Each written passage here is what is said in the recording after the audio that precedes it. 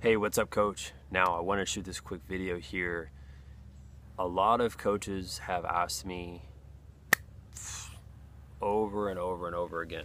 They'll ask me, how can I stay ahead with videos? How can I stay ahead with my marketing? How can I stay more organized? These are questions I see pretty much every single day.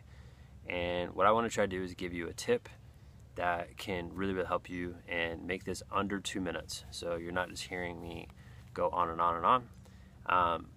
And it's very simple. Everybody can do this, and this is what it is.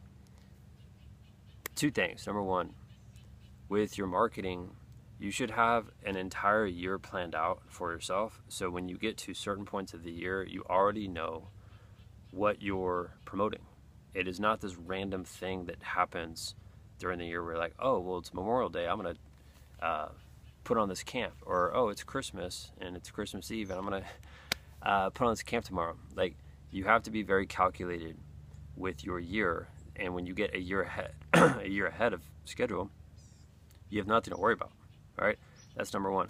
Number two is you have to do the boring work. You have to do the videos. You have to write the emails. You have to make those phone calls.